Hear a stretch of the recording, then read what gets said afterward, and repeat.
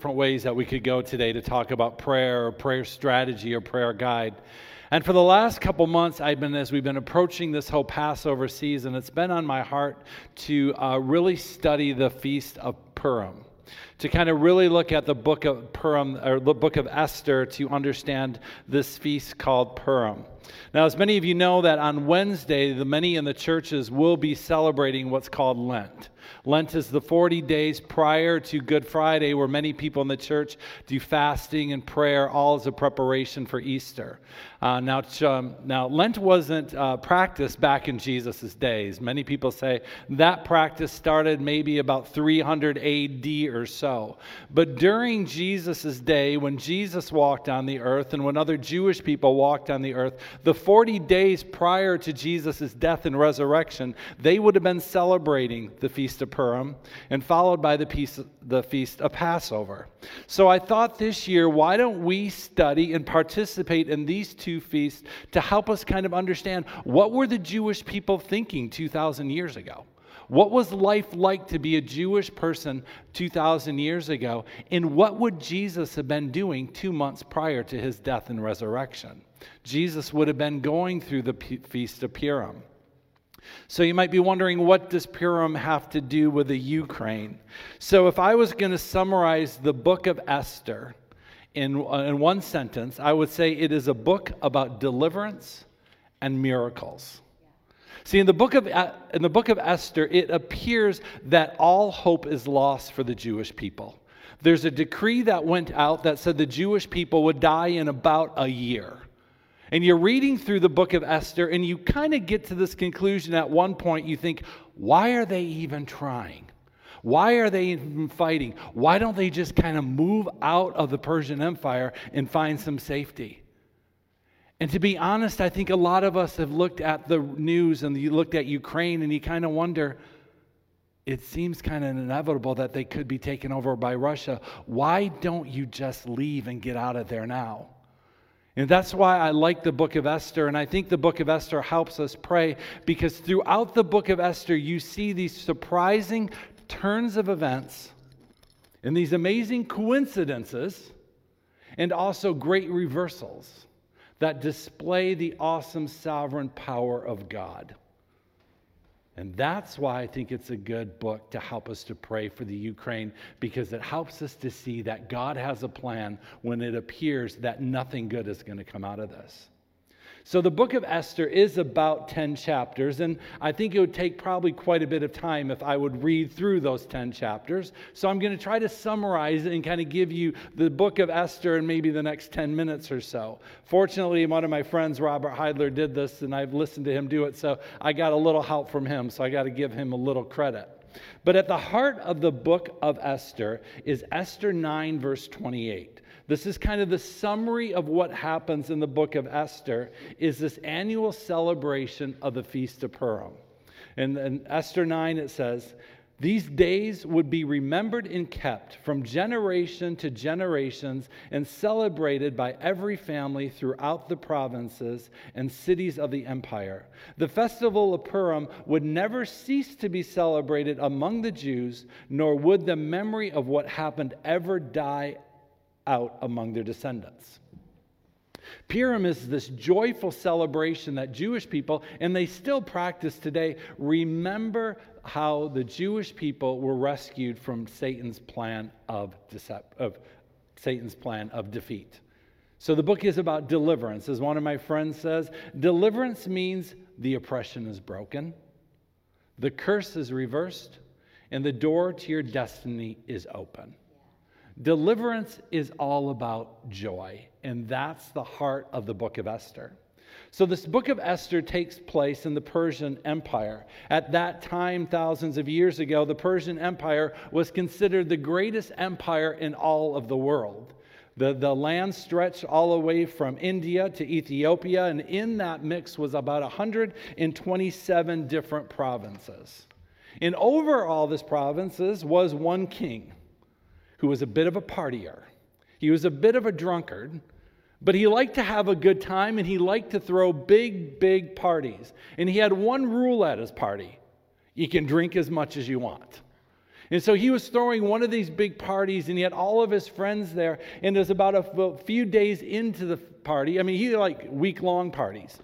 And he was into his party. He was about a few days into the party, and he thought, you know what? I need to have my wife come out. She's so beautiful. Her name is Vashti. And so he ordered through his servants that his wife would come out and kind of do her own little beauty pageant. Kind of the commentary said he was looking for her to do some kind of a show. And so Queen Vashti said, no, I'm not coming out. I'm not doing that. So the king was so angry, so frustrated, she got fired from her job as a queen, and she's taken off stage, and more than likely she was probably killed. So a few days later, the king wakes up, he kind of sobers up a little bit, and he's like, dang, I'm going to miss her. She was really beautiful. Well, he had already had her removed, so he sent out this decree throughout his empire that they needed to find him some new beautiful young women, and maybe potentially one of them could become the next queen. So this wasn't like The Bachelor where people signed up because they wanted to participate. His officials would go out through the country and they would find beautiful young women and pull them out of their home by force. And he would take these young, beautiful women and they would put them in part of the king's harem. And for the next year or so, these women would learn how to, they'd go through these beauty regimens where they would learn how to be beautiful and dress and talk and act. And then during that time of preparation, there would come a night when one of these young women would be required to go into the king's bedroom to perform for him. And if he appreciated that, she would become the next queen. So at this moment, there is this young woman named Esther. Esther had an uncle. His name was Mordecai. And Esther was a young woman who was an orphan. Unfortunately, her uncle Mordecai took her in. And her uncle just so happened to be another Jewish man. And he was also in exile like the rest of the Jews in the Persian Empire. And he held a prominent role in the city. He was probably on the city council. So one day the officials come to his house and they just drag Esther out of his house, put her in the harem, and she's gone through a year of preparation. And one night the king does call her into his bedroom. And the king is so impressed with her beauty that he quickly makes her the next queen, puts a crown on her head, and she is the next queen over the Persian Empire. So we have Mordecai emerges, we have the story of Esther emerges, and then there's one other big character in the story, and that is a man by the name of Haman. At the same time Esther becomes queen, Haman is given the role of kind of the prime minister of the Persian Empire. The prime minister is basically the one who does all the work and runs it all, and the king would have to have a good prime minister because most of the time he's drunk and kind of just doing drunken things. So Haman's raised up to be the next prime minister. The problem with Haman is he's pretty arrogant and he's pretty prideful. But one thing that he loves about his job is that everybody's going to bow down to worship him. He gets a big charge out of that. The problem is Mordecai would not bow down to him. When Haman would walk down by Mordecai, Mordecai would not bow down to him. And that made Haman very, very mad. So one day Haman goes home and he figures out, you know what, I'm just going to kill him. But it's not good enough that he just kills Mordecai. He decides, I want to kill every single Jew. So what he does is he takes some dice, and it's called casting lots, and he basically rolls the dice, and he comes up with a date to kill them all. And the date was on the Hebrew calendar in the month of Adar, and on our calendar, it would be in the month of March. It would be in the early March. So Haman comes up with his own little plan. He's going to kill all the Jews, but he's going to have to get the king to cooperate with this plan because the king's the only one who could issue a decree. So Haman goes to the king the next day and he makes up this whole story and says to the king, you know what? These Jewish people, they're very rebellious in the kingdom. And we need to get rid of all of them because they're not going to submit to the king. So let's get rid of every single one of them. So the king's like, sure, do whatever you want. So he gives his signet ring over to Haman, and Haman makes a decree throughout the land that in about a year's time, every Jew that is in the Persian Empire would be killed or destroyed, and then they would take all of their property over. This edict is sent out to the entire Persian Empire. Now, the thing about this decree, it is called an immutable decree, which means nobody can change it. Once that law goes into effect, nobody can change it unless there's a higher authority comes in with a different decree to override this decree. But the king himself could not defeat that own decree he made. So as you can imagine, Mordecai's not too excited when he finds out all the Jewish people are going to be killed. So Mordecai gets the message into his niece, the queen, and he says to Esther, he says, you know what? You have to do something. You need to do something to stop the king. And while Esther, she's pretty nervous about it. And so she says, if I go to the king without being called in, he'll kill me. And she's exactly right. It's not like the king and queen had this little husband and wife, we love each other relationship. She was basically a piece of property. And she knew if she would walk into the king and say to him, hey, by the way, I'm a Jew. Could you do something to my Jewish people? She would be killed. So Mordecai got the message back from Esther. He sends another message back to Esther, and this is what he says to Esther. Esther 4, verse 14. It's a very famous verse in the book of Esther. He says, Esther, if you keep quiet at a time like this, deliverance and relief for the Jews will arise from some other place, but you and your relatives will die. Who knows? Perhaps you were made queen for such a time as this. See, Mordecai was a smart man. He knew that if Esther didn't rise up to do what God had called her to do, that God would come up with deliverance from the Jews in another way. There was going to be a plan B if Esther didn't do what God called her to do. But if God had to rely on plan B, Esther would probably lose her own life. See, Mordecai was a very smart man. He knew that the final outcome for the Jewish people was not in question.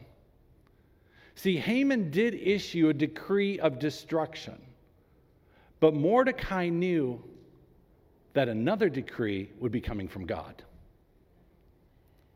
Mordecai knew that God had also issued a decree over the Jewish nation. But see, right now, everybody throughout the Persian Empire, all that they are focusing on right now is the decree that Haman has made. Nobody can see the decrees that God has already made. See, that's what prayer is all about. Prayer is all about enforcing the decrees and the commands and the promises that God has made. Because right now, what's going on in the Persian Empire is there's a decree going on that says all the Jews will be killed. And then there's another decree that God has declared that says you will not destroy the Jewish nation. God had promised that for the Jewish nation. But Esther has to come in and enforce what God has already said he would do. Listen to the words of Genesis 12:31. Way before Esther and Haman and Mordecai were on the earth, it says, God says, I will bless those who bless you. He's speaking of the new Jewish nation. I will bless those who bless you, and the ones who curse you, I will curse. In Zechariah 2, verse 8, he says, he who touches the apple of my eye, I will surely raise my hand against them so that their slaves will plunder them. Then you will know that the Lord Almighty has sent me. See, in Zechariah, he's saying, you mess with the Jewish people, it's like poking God in the eyeball. He does not like that, and God will retaliate. See, God had issued already, before the foundations of the earth were laid, a plan to protect the Jewish people. So there's two decrees that are fighting right now. One decree made by an evil, rotten king, and another decree by the God of the universe. The final outcome was never in question. The only question is, would Esther do what God had called her to do? Mordecai knew that Esther had a destiny. Remember what he said to her. He said, you have been born for such a time as this. See, if Esther turned back and said, look, I'm too fearful, I'm not going to do that, God would raise up another a person to enforce his decrees. But Esther might lose her own life. See, in order for Esther to bring deliverance for God's people, God asked her to do one thing. She would have to go before the king. She'd have to tell him she's a Jew and ask God and ask the king if he would have mercy on her and the other Jews. But Esther was terrified. She was nervous and scared. You don't blame her because she's thinking, I'm going to go before the king. He'll probably just kill me right away.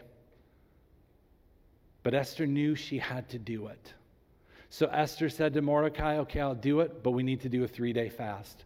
Help me get in touch with all the Jewish people throughout the Persian Empire, and we're going to do a 3-day fast, no food and no water.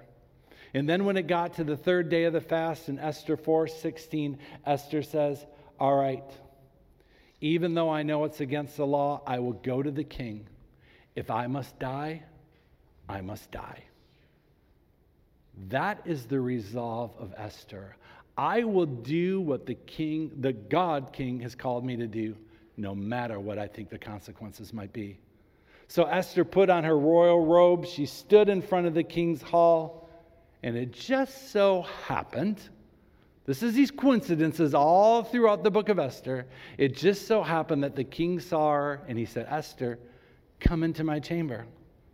When he saw Esther, he said, Esther, what is it that you want to request from me? Tell me anything you want. I will even give you up to half my kingdom. But Esther knew it wasn't the right time to ask him. She knew it wasn't the right timing. So she said, you know what? How about a little later on, you and Haman come and I'll prepare a banquet for you. So the time came. She put on a banquet for Haman and for the king. They came into the banquet hall, and the king looked at Esther and said, will you tell me now, what is your request? I'll give you even up to half of the empire. Once again, Esther knew it was not time to ask the king. She said, come back tomorrow. Come back tomorrow, I'll throw another banquet for you and for Haman, and then at that banquet, I'll tell you exactly what I want. So the king went back to his house. Haman went back to his house. Haman was happy, but he got really mad because he's walking out of the king's palace, and there's Mordecai again. And once again, Mordecai did not bow down to him. So Haman goes mad. He's kicking mad. He goes home. He brags to his wife that he just got invited to a banquet with just the king and the queen. And he gets to go to another one. But he said to his wife, I'm so mad at Mordecai. Every time I see him, he doesn't bow down to me. So his wife said, why don't you kill him? So he's thinking, well, that's a pretty good idea. I think I'll kill him. So he builds a gallows in his front yard. Gallows is one of those things that you hang a person on. And so he's going to go to work the next day and tell the king, hey, we got to kill this Mordecai. But it just so happened, another one of these surprising turn of events in the story, that the king goes to bed that night, but he can't sleep. And so he can't sleep. So what does he do? He has his servants come in, and he says, get out of the shelves the old history books of the Persian Empire and read me some of the history of the empire. That might put you to sleep. I'm surprised he didn't ask for food or another cocktail. But he asked for his servant to read him the history. And they're reading the history, and it just so happened that they got to the page where the king's reminded that a few years ago, Mordecai stopped a plot that 2 men were planning to kill the king. And the king's reading that and thinking, Mordecai saved my life, and I never thanked him. I never threw him a party. I never showed him any appreciation. So he gets up the next day, and here comes Haman into the office, and Haman and the king says to Haman, you know, what do you think I should do for a man who was never honored? And Haman's thinking, oh, you're going to honor me. You're going to throw me a party. So Haman says, I'll tell you what you should do. You should give him a fancy king's robe. You should put a crown on his head. You should put him on a horse and have someone lead him all through the town saying, this is what the king does to honor a person. And the king looked at Haman and said, that's a great idea. I want you to do that exact plan for Mordecai. Nobody saw that one coming. But for Haman, that's not the worst thing that happened that day. Haman had to go to the banquet now with the king and the queen. And he gets to that banquet, and the king says to Esther, he says, "Now will you tell me what your request is?" And now Esther knew it was the right time. It was the time to ask the king. So she went before the king, and she told him that she was a Jew.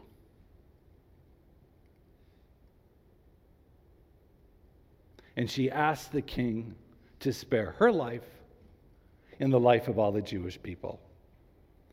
And so the king says, "Well, whoever ordered all the killing of the Jews?" He had a few too many cocktails that time he announced that. So he's saying, "Who said you could kill all the Jews?" And in Esther 7, verse 6, Esther replied, "The wicked Haman is our adversary and our enemy." And suddenly Haman grew pale. The king got up and ran out of the room furious. Haman gets down on the ground. He begs Esther, "Could you save his life?" The king comes back in the room and he orders that a bag be put over Haman's head, which pretty much was declaring the fate of Haman. And they're all standing there. And one of the assistants says, "You know what? Haman built a gallows in his front yard last night to kill Mordecai. Why don't you drag him out and put him in the gallows?" And they did that. See, what just happened there was a great reversal of events. The destruction that Haman planned for Mordecai happened to him. It was a dramatic reversal of events. And that is what prayer does. It's a reversal of the events that the enemy sets in motion. And so what does the king do after that? After being prompted by Mordecai, he sends out a new decree. He can't cancel his old decree, but he sends out a new decree saying, on the day that you are planning to kill all the Jews, they can rise up and defend themselves. Esther 9 verse 1 says it this way. This translation, I like it because it puts it in our calendar, so it kind of makes it a little bit more real. It says, on March 7, the 2 decrees of the king were put into effect. On the day the enemies of the Jews had hoped to overpower them, but quite the opposite happened.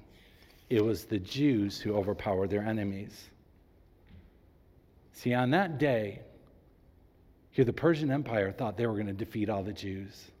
Everything looked like the Jews were going to be defeated until another decree came and said the Jews could fight for themselves. Again, this is an unexpected reversal of events. This is deliverance. Deliverance happens when a person experiences a reversal of events in their life.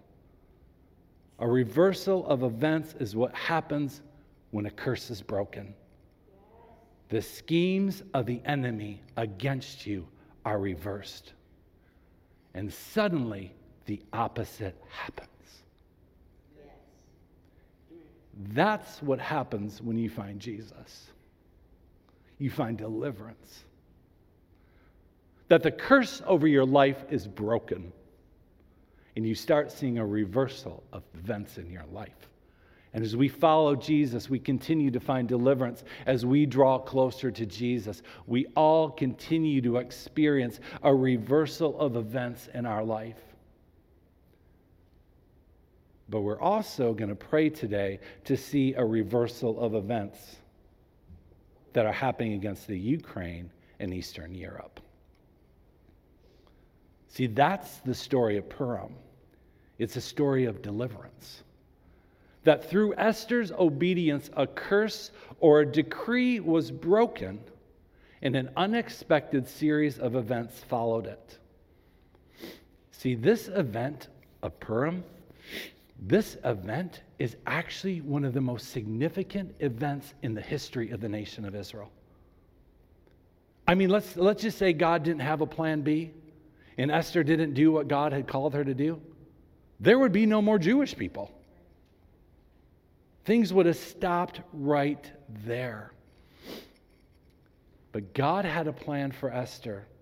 That's why it says, you've come into the kingdom for such a time as this. And that's a word for each one of us. We have come into the kingdom of God for such a time as this.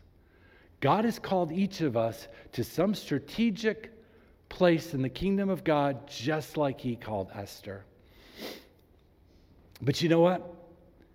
Esther didn't grow up as a little girl thinking, someday I'll probably be queen and see the Jewish people set free.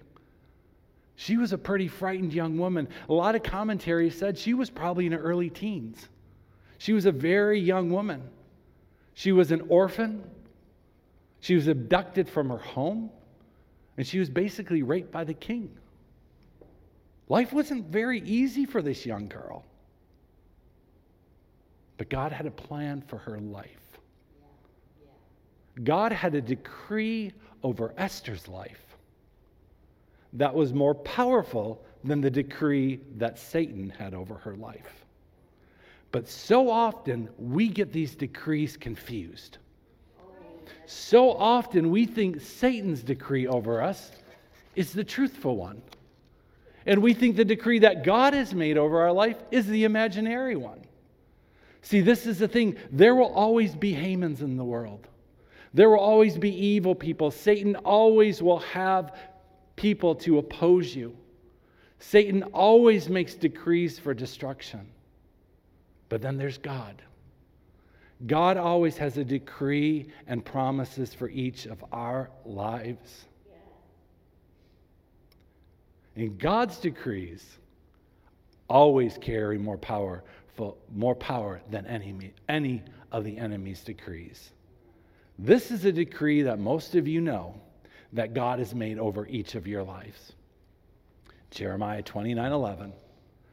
God decrees, I know the plans I have for you, plans to prosper you and not harm you, plans to give you a hope and a future. That is God's decree over each and every one of us. It's a decree to give us a hope and a future. See, the purposes of God are immutable. The purposes of Satan are not immutable. The purposes of God cannot change. If you choose to God and you walk in the plan that God has for your life, you will thwart every plan that the enemy has against you. See, the biggest question that we all struggle with is, which decree will you align with?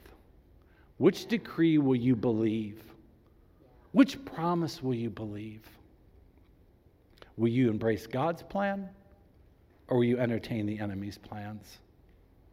That's why Paul urged Timothy. He said, Timothy, you need to wage war against the enemy with the decrees I made over your life, with the promises I made over your life, with what the Word of God says over your life, because you have an enemy that is trying to make you believe that his decrees over your life are more powerful than the decrees I made over your life.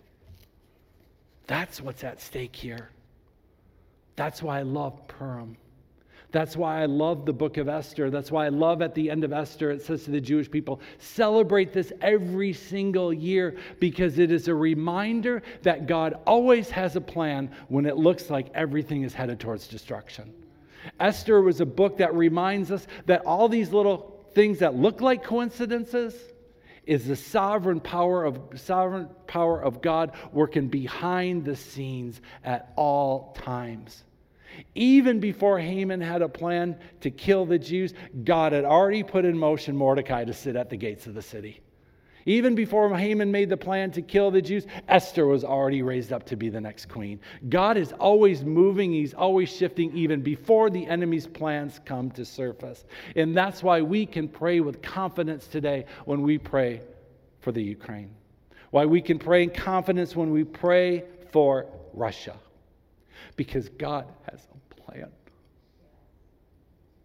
God has set his decrees out.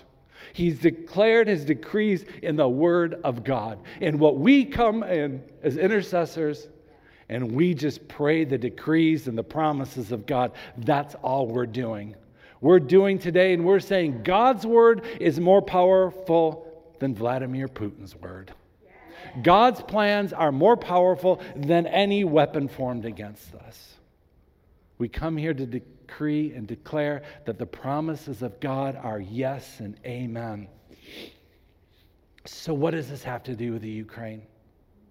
See, when you look at the Ukraine right now, it does look a little hopeless. You do wonder and you think, boy, it seems like Russia with one snap of a finger could wipe out the Ukraine and take over Eastern Europe.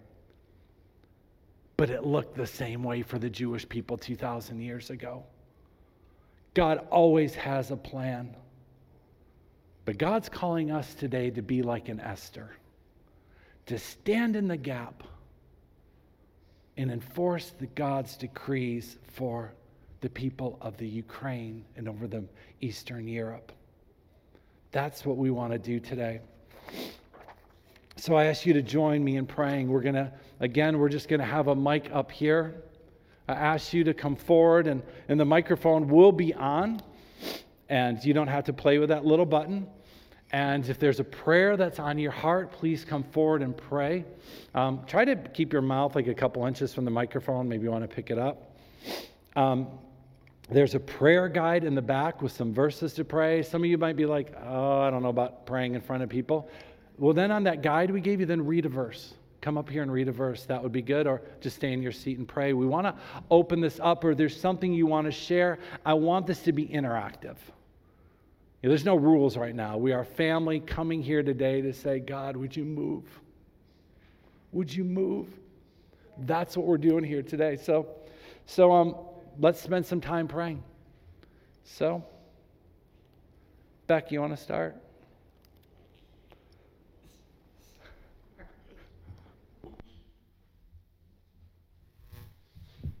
Okay. Well, I'm going to spiritualize a few of the things that I was thinking of while you were sharing that. First of all, I read a couple of different articles last night on what Putin is doing right now to try to get the Russian people involved in this particular conflict. He's lying to them almost the same way that Haman lied to the king. He is telling them that there is great genocide going on by the Ukrainians against the Russians. That's false. He's telling them that there is that he wants to denazify them. He's saying that they are coming up like a Nazi force, which is crazy considering that their president is Jewish. But there's just so much going on here that's just lies and lies, and he's trying to stir up the people of Russia to wage this war with a bunch of lies, just like Haman did. So the first thing I'm going to pray is this. Father, we do just pray, Lord, that those lies would begin to fall apart. Even as you expose the lies of Haman, Lord, as you and that you brought up the truth about Mordecai, and you brought up the truth about Esther, Father, and you brought up the truth of what was truly in his heart. Lord, I'm asking that the lies that Putin is bringing to try to whip the Russian people into fighting mode against the Ukrainians would fall to the ground. I am asking for a spirit of truth to come over that region.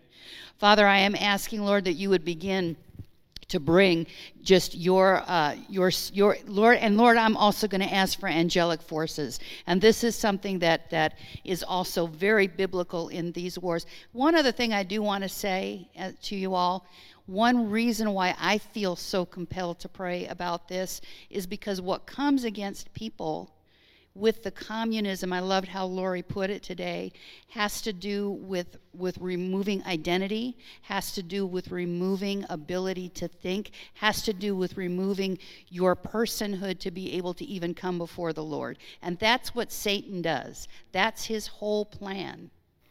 To bring that against people, to bring to remove their identity, to cause them to lose their ability to think and even their ability to relate to God. And that's what's trying to come against. That's the spirit that's trying to come against Ukraine right now. That's why I feel fired up. That's why I feel that this is actually a holy war in some way for us. We wage it in the heavenlies, but it's because that's what's trying to happen against the people of Ukraine, and it isn't going to stop with them. If they fall, we've all heard, seen what the news stories are saying, but if we start seeing what's happening in the spirit, it is coming against in the same way. So Lord, we just say, Father, that we are here to do war in the heavenlies on behalf, Father, of the Ukrainian people. Lord, we believe that you have freedom for them, just as you have freedom for us. Father, we thank you that back then in 1991 that they stood up and they said, we will be a free people, free not only in our thinking, but free to worship our God as well. And so, Father, Lord, I just ask that we would see, that our eyes would be open to what the real battle is over, in Jesus' name.